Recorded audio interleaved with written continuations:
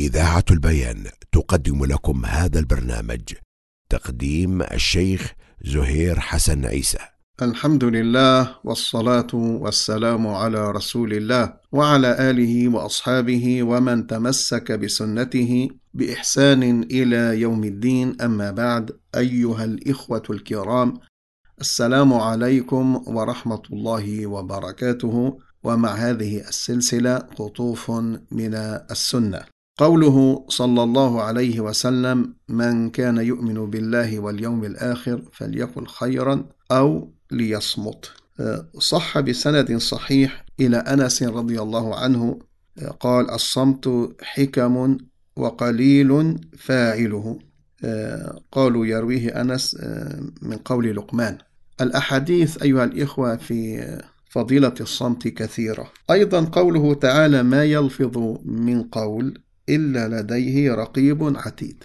فالمؤمن يستشعر بالمراقبة إذا أراد أن يتكلم. وجاء في البخاري أن النبي صلى الله عليه وسلم قال: من ضمن لي ما بين لحييه أي لسانه ورجليه أي فرجه أضمن له الجنة. وما أخرجه الترمذي من حديث معاذ بن جبل رضي الله عنه أن النبي صلى الله عليه وسلم قال: وهل يكب الناس في النار على وجوههم إلا حصائد ألسنتهم.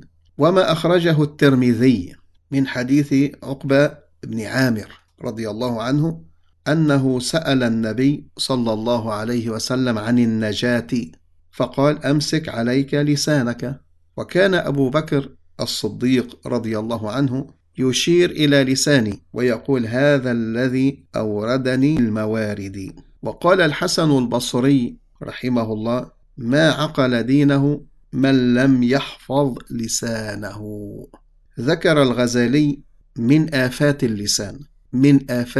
اللسان الخوض في الباطل والتقعر في الكلام والفحش والسب والسخرية والاستهزاء وإفشاء السر والمراء والجدال، اللعن والكذب والغيبة والنميمة والخصومة. يعني هذه آفات اللسان.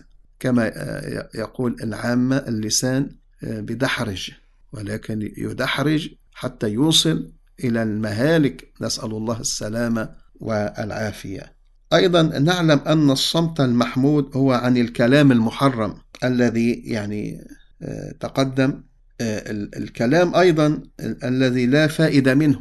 لماذا أيها الإخوة؟ ربما يجر إلى الكلام المكروه أو المحرم. إذن مناط الكلام يجب أن ننتبه إلى هذه المسألة.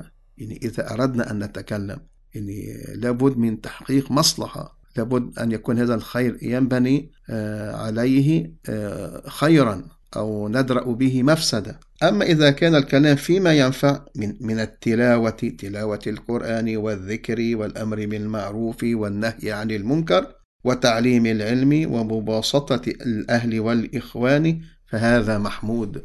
واللسان لهذه الأغراض الفاضلة من نعم الله تعالى العظيمة ولطائف صنعه، فإنه ينطق بالإيمان والإسلام. قال تعالى: لا خير في كثير من نجواهم إلا من أمر بصدقة أو معروف أو إصلاح بين الناس. فهذه الآية الكريمة هي الفصل في قبيح الكلام ومليحه. والله الموفق والهادي إلى سواء السبيل. فنسأل الله عز وجل أن يعيننا على حفظ ألسنتنا. وإلى أن ألقاكم في حلقة قادمة بمشيئة الله تعالى، أستودعكم الله الذي لا تضيع ودائعه، وأصلي وأسلم على رسول الله، والسلام عليكم ورحمة الله وبركاته. قدم لكم هذا البرنامج من إذاعة البيان من سيدني، صوت أهل السنة والجماعة.